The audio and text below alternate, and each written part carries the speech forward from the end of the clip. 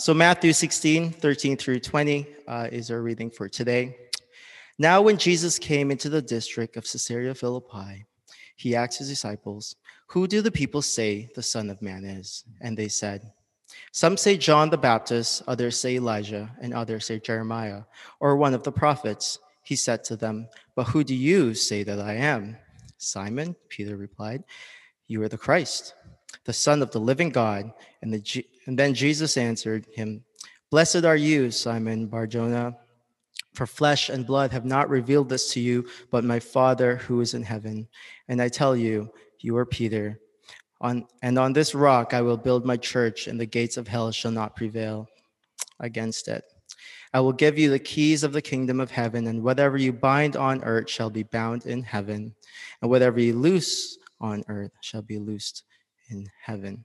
Then he strictly charged the disciples to tell no one that he was the Christ. Today I've entitled the sermon, "Who do you say Jesus is?"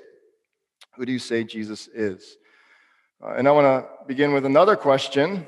If you could have one question answered in life, if you could have one question answered, what would it be? When will this pandemic end? When will life go back to normal? How can we prevent future pandemics, perhaps? What is the cure to cancer? What stocks should I invest in? Should I still get into GameStop? Will my kids turn out okay? Does he or she have the same feelings for me? Who or what can I hope in?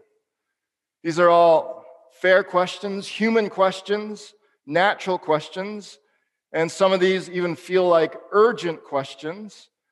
But I dare say that most of them, if not all of them, are temporary questions, meaning questions for this life. An important tenet of following Jesus, believing in Jesus and his message is we truly believe that there is life after this life. And I know that is a challenging notion, especially in this day, as we become more and more scientific and more people think this life is it. You die and that's it, nothing. But no, we're here to be challenged by Christ's worldview message that there truly is life after this life. And so you and I would be better served to ask questions more like, is there life after this life? Is there a good place and a bad place after we die? And yes, I'm talking about heaven and hell. Is there a God? And if there is a God, then what is his system? How do I participate in a system so that I find myself in his good graces after this life? Now, the Christian, we have clear and confident answers to these questions. But let's go one step further. If we could boil it down, distill it to the one singular most pressing question in history, what would it be? I believe Jesus in today's passage, he actually offers that question. He asks it to Peter, and he is still asking it to you and me in 2021. And that question is, but who do you say that I am? Who do you say that I am?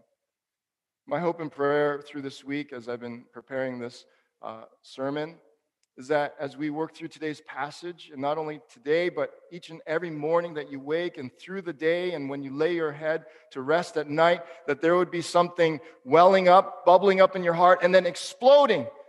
Jesus, you are my Christ. Jesus, you are my Christ. That would be your confession along with Peter. Now, to help us move in that direction, I'm going to ask 4 more questions today. First, what are you going to do with this Jesus of history? We saw that profound video, just history fast-forwarded, time-lapse fast-forwarded, kingdoms rising and falling, and yet we see Jesus and his the faith that he's put out, the belief system, the worldview, his gospel, that it has surpassed all time and continues to go full force with strength. And so what are you going to do with this Jesus in history? Second, what does Jesus represent for us all? I think that's an important question we need to ask today. What does Jesus represent for us all? And who does Jesus say he is? Who does Jesus say he is? And finally, who do you say that Jesus is? So the first big question, big idea today, what are you personally going to do with Jesus of history? Matthew, the whole point of, and why, and all the writers of Scripture, they were inspired by the third person of the Trinity God, the Holy Spirit, to record, to make a record of who Jesus is and to explain who he is and what he means to our life.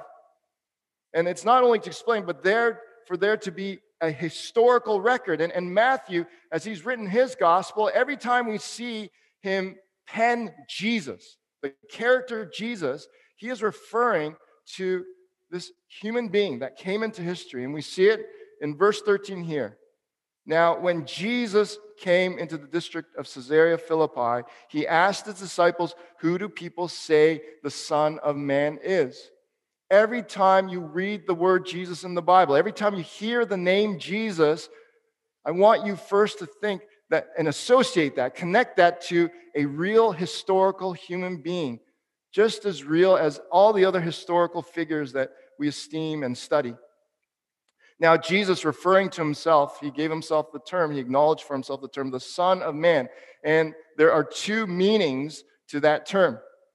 On the surface, the first obvious one is what that term implies, that he is also a son of humanity. He's a human. He's a son of the human race. That's the first meaning. And Matthew wants us to see that Jesus is human.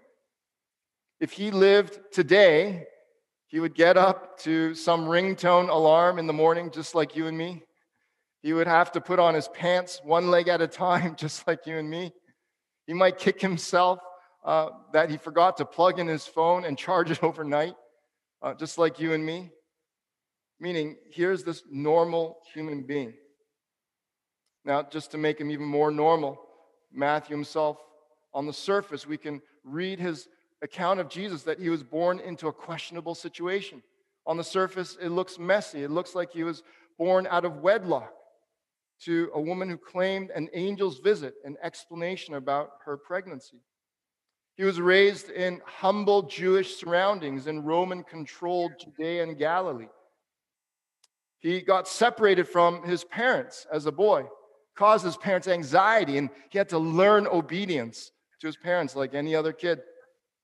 Growing up, he worked roughly with his hands, apprenticed to his carpenter father. He grew up with family and religious traditions, just like you and me, looking forward to those annual traditions during the year, national pilgrimage to Jerusalem, and learning and praying the Jewish scriptures.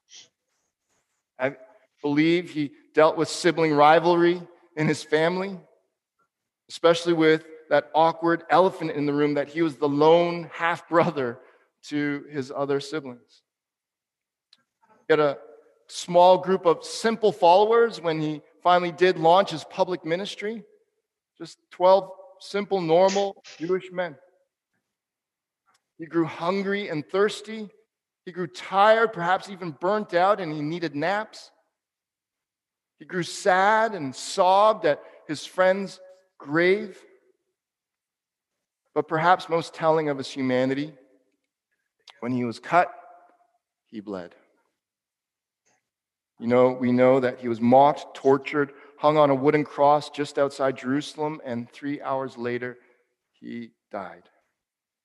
And during his earthly time on this earth, he received no earthly political power in that strict earthly sense. He didn't raise up a military army. He did not have any economic influence in concrete earthly sense. And in fact, he never traveled 320 kilometers from his birthplace, more than 320 kilometers. And so this Son of Man, we can't, and especially if you've been following Christ for a long time, I don't want you to brush over, to read over the fact that this Jesus is human. That's the first meaning of Son of Man. And this Son of Man, where his historical account should have and could have surely just ended right there with his death, it didn't. And this human Jesus, history records that hundreds were eyewitnesses to the resurrected Jesus. And within a couple of months of his death and resurrection, there were thousands who placed faith in him and were following him. And they began to become known as Christians. And within a couple of centuries, there were hundreds of thousands within the Mediterranean region claiming to be Christians and Christ followers. And fast forward to 325 AD, Constantine, the Roman emperor, he officially declared Jesus, Christianity, as his official religion. And fast forwarding to the present, if you're here for the beginning of the service, that time-lapse fast forward of kingdoms rising and falling gives more just appreciation for this fact. Fast forward to 2021, and roughly a third of the world professing Jesus Christ. So this Son of Man, this Jesus who refers to himself as the Son of Man, a real human being, and now we see the kind of impact, and even secular historians would not deny that even our Western civilization to this day has been built upon the values and principles of Jesus Christ. So what are you going to do with this Jesus of history? Christ follower, that is a question we need to ask afresh every day. So don't let that become old to you. This Jesus of history, you wake up every day to follow him, to make your choice to follow him. What are you going to do with this Jesus of history? And of course, naturally, to our friends who are still investigating Christ, this is the question to you. What are you going to do with this Jesus of history? The second big question, big idea to get us thinking, what does now Jesus represent for all of us? If anyone or any idea, is going to be relevant to you and me, we need to be able to connect to that person or that idea. Now, speaking specifically about Jesus, he needs to represent something for you and me in a real way. So the question, what does Jesus represent for all of us? So we continue on in the narrative then. We see Matthew writing, notice when, Jesus came into the district of Caesarea Philippi. Matthew is intentional in what he records, and Jesus in his life, there was never anything by accident, never anything haphazard. Every single detail, every word spoken, every choice, every action, every timing was intentional for Jesus. And so here he comes to this district of Caesarea Philippi, and Matthew wants us to notice it. When he came into here, and now this intentional conversation unfolds. So notice Caesarea Philippi. I have to admit, on just first reading, I just kind of brushed through it. It's like, okay, he visits another place, another town, another city. But a little background story to even the name of the city, Caesarea Philippi, it'll give some perspective. And I think Matthew wants us to slow down and take this in. Josephus, the most comprehensive Jewish historian of antiquity, he's most helpful. And so I learned this from his writings. So did you know that the city of Caesarea Philippi was originally named Banias, in the region of Banias, in the city of Bania? And the origin of that city is that the Caesar Augustus, the first emperor of Rome, he gifted that city to Herod the Great, King Herod the Great. Now, and Herod the Great, in tribute to Caesar, built a white marble temple to honor him, to worship him, because Caesar also self-declared as a god. Now, when King Herod died, he split up Israel into parts, and he gave that northern, eastern region of Israel to his nephew Philip. And so when Philip became tetrarch, basically sort of a sub-king, a co-king of Israel, he paid further homage to Caesar Augustus. And so he changed the name of the city to Caesarea, and he enlarged it, and it became the capital of his domain, of his reign. And so you can think of it, when it says here the district of Caesarea Philippi, it's kind of like in the States, Washington, D.C., the district capital. It's not a city per se, but it's this district that represents the capital of that nation, of that rule. And then later on, Philip added his own name to the city, Caesarea Philippi. And so what you need to understand is this city really is an ode to the pride and power of two just, power-drunk egos. The city itself, when you enter it, it's meant to remind you of who's king, who's powerful. And so Matthew records intentionally when. Now, when Jesus came into this district and towards this city, the city that memorializes human strength and power and greatness. Jesus, he visits this region only once. And we need to see that he intentionally has this conversation that he's about to have with Peter and his disciples here.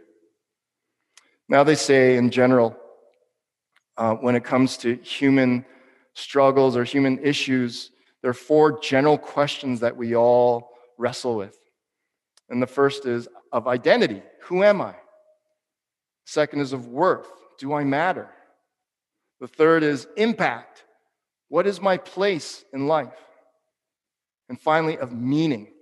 Have I achieved happiness and glory? Or will I achieve happiness and glory? And when Matthew records Jesus asking his disciples, who do the people say that I am?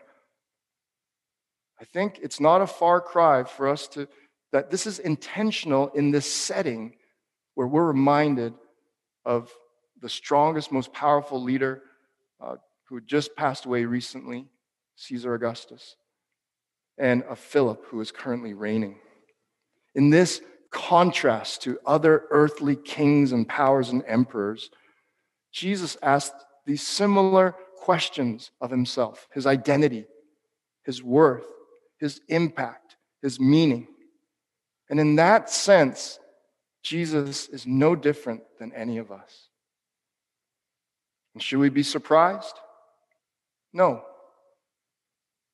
When you understand our humanity, even our psychology as human beings through the lens of Scripture, we see that God, from the beginning, he's hardwired every human being.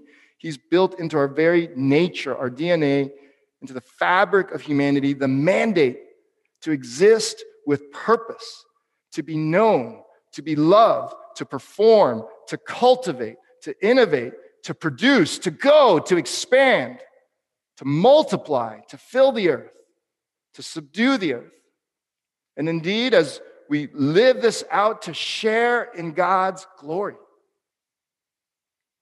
From Adam, the very first man, to all the kings and queens of history, to every hustling entrepreneur, to every browed nonprofit director, to every hardworking man and woman in every age, every child that is trying to make effort to become whoever and whatever, to please whomever. All people trying to advance in that original and ongoing human quest. If you're like me, I remember when I visited Parliament Hill and I had a chance to visit Washington, D.C. When I visited those places, without even looking for it, just this sense of power came over me. And just even imagining, what would it be like to be walking these halls and to have a certain position and title? Or perhaps you're a young hockey player and you walk into 30 Yonge Street. And you're imagining, will my face and name be on these walls, this Hall of Fame one day? Or perhaps in your life, you're looking at some icon in history or some contemporary icon right now, someone you look up to professionally, personally, and you're just looking up to them. See, what's natural to the human heart is to hero worship. Our culture is full of hero worship. Even Christians aren't immune to it.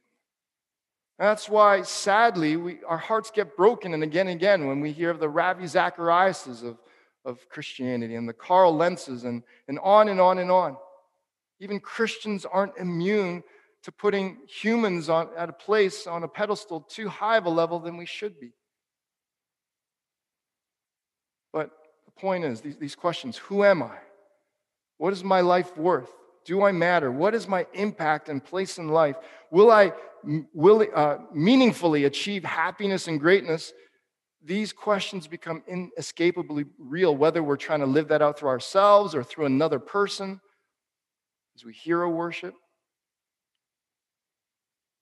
Now, these questions, then, I think in a poetic and fitting way, Jesus is also asking of himself. Jesus, in that sense, he represents us. He's just another human being as well, wanting to live to the highest glory, to the glory of God. Jesus comes to this earth with resolve and momentum of a bullet train, and he's come to fulfill God's mandate, to live up to his law, to attain to the highest height of God's glory. And in this way, Jesus represents us all. Now, what's important to understand, or ask next then, and to see is, who does Jesus himself say he is? Who does Jesus say he is? Picking up in verse 14, and they said, so Jesus asks his disciples, what's the word on the street? Who do people say the Son of Man is?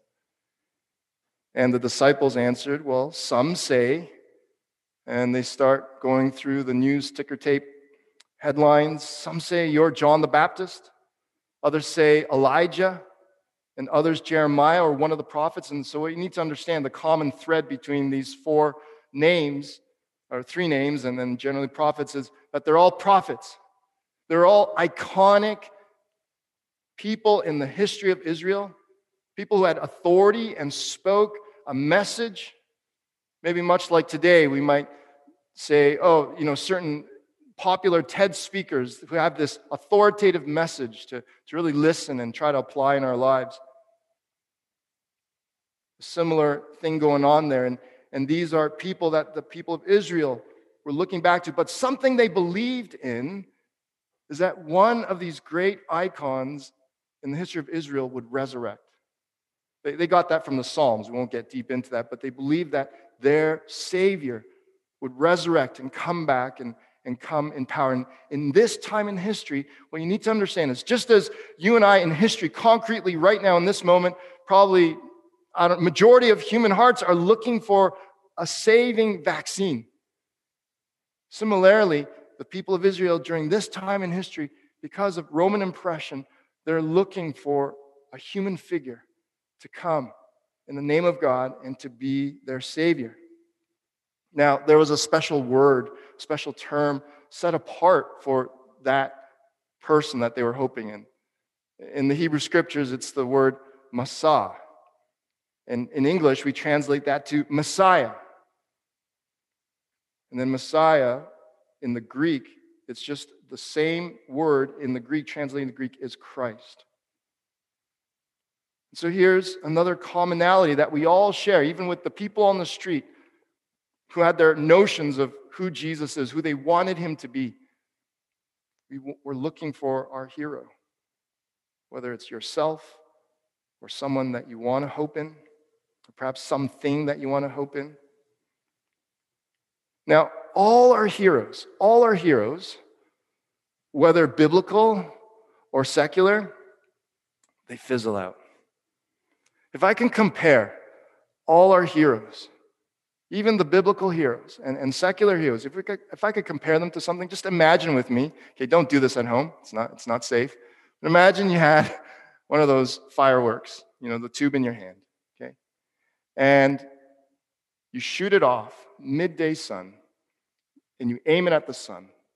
Just bright day, you shoot it off. And those heroes that we look to, those earthly heroes, be it biblical or secular, they're like that firework that shoots up towards the sun and then just fizzles out. Meaning, sure, they're bright. They resemble something vaguely akin to the brilliance of the blazing sun. And they point us to the sun. They get our attention to be looking at the sun as it's aimed there and shot there. But their brightness almost pointlessly pales in comparison to the overpowering brightness of the sun's brilliance. And they fizzle out. But at least they get us looking upward.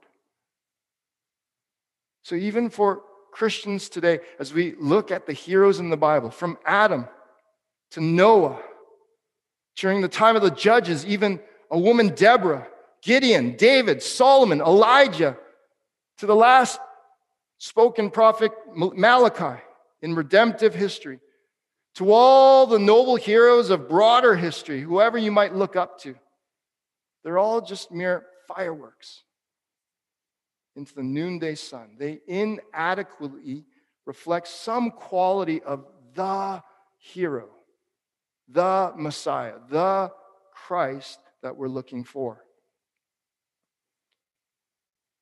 And so Jesus, now he gets to the point. He turns to his disciples and he asks, but who do you say that I am? But who do you say that I am? And Peter, in one of his best moments, he replies, you are the Christ, the Son of the living God. Peter does something supernatural here. Peter does something beyond his own understanding. And Jesus affirms as much. Jesus responds, blessed are you. Blessedness here is a sign of God's grace. It's the same blessedness of the Beatitudes. And as you read Scripture, blessedness is a fruit of God's grace working in your life. And so basically, to paraphrase, Jesus saying, full of grace are you, Simon, son of Jonah. That's what Bar Jonah means, just literally means son of Jonah. Simon, son of Jonah. And Jesus is speaking to Simon's humanity, that the human Simon has had something supernaturally revealed to him.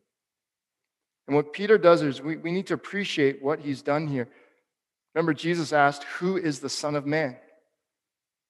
And now we get to the second meaning of the Son of Man.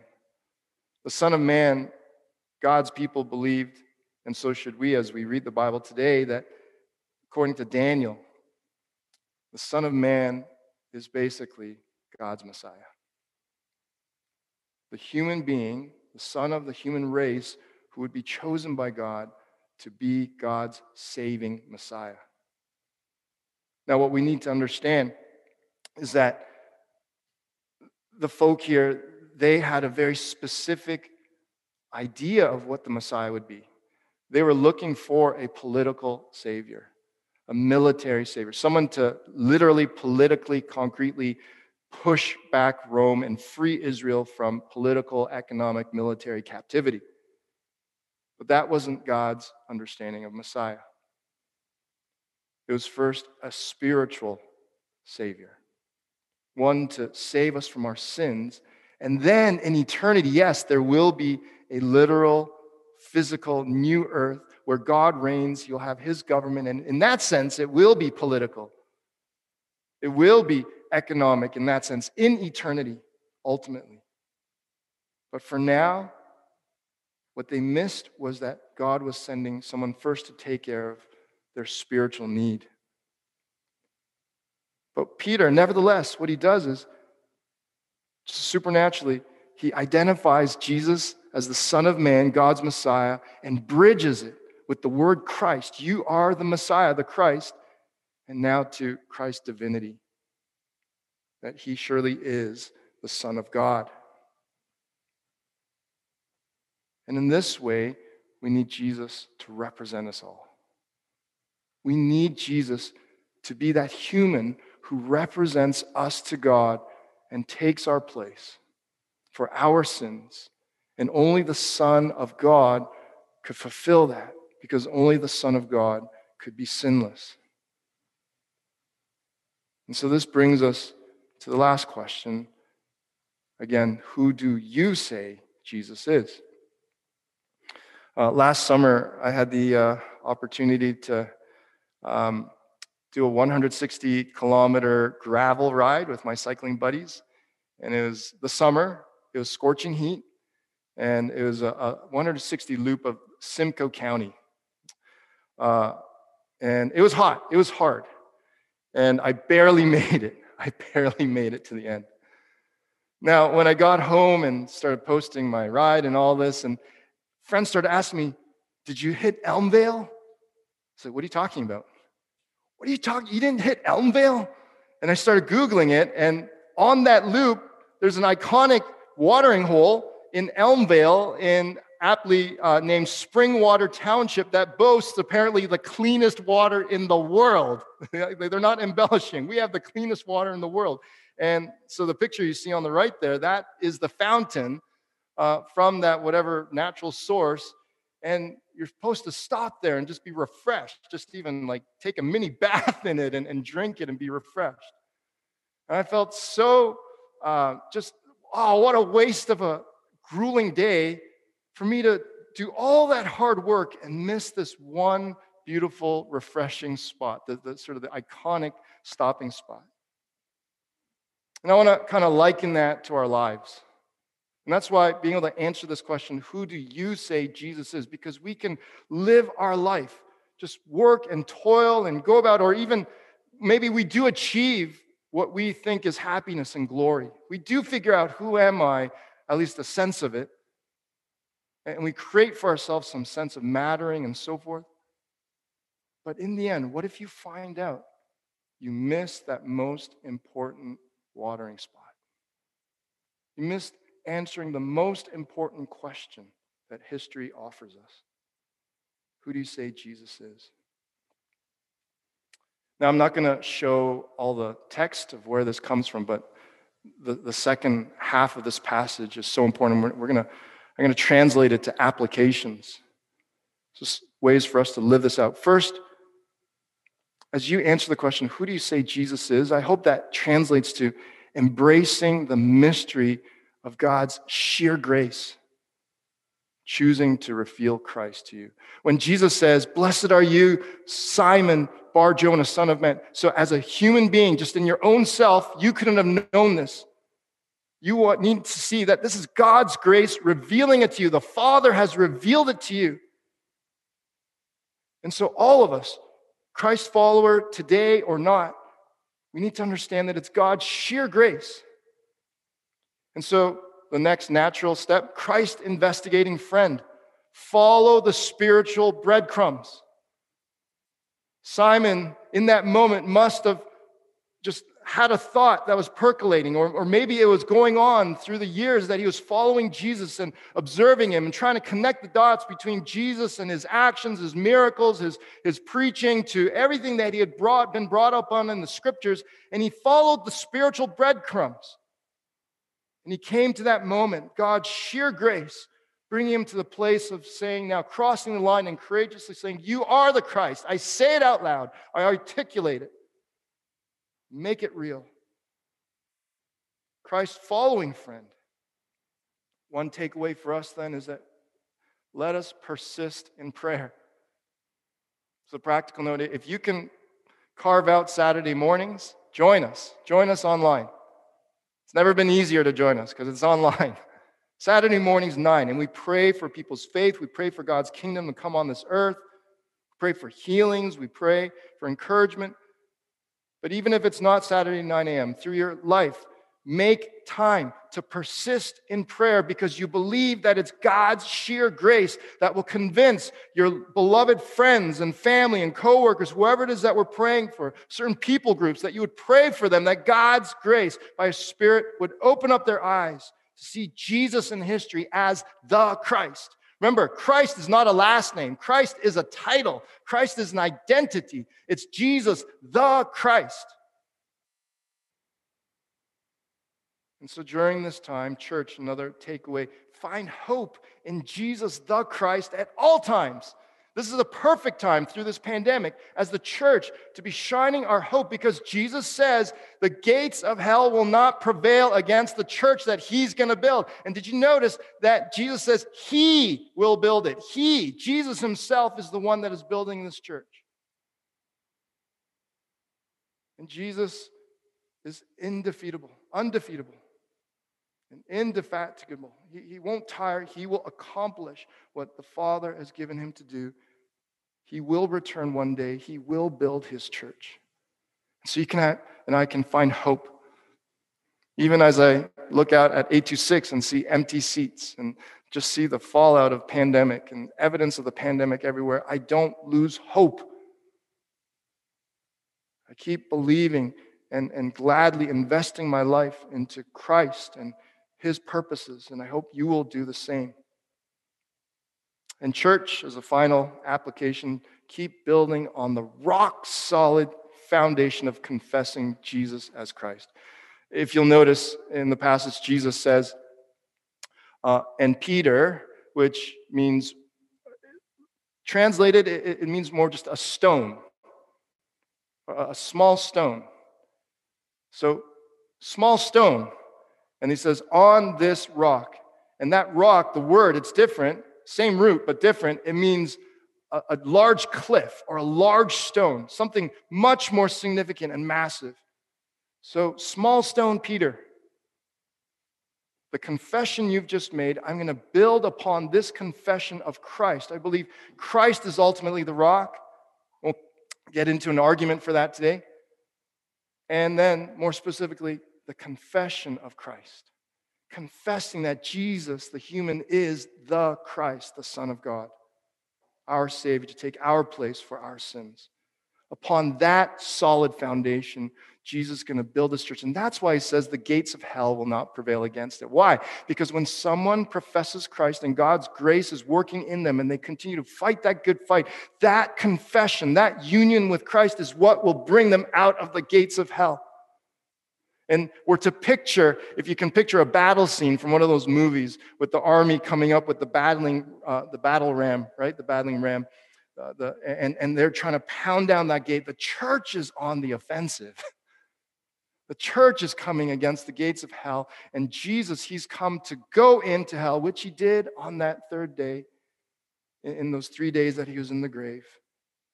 And he brings out captives by that confession that he is the Christ.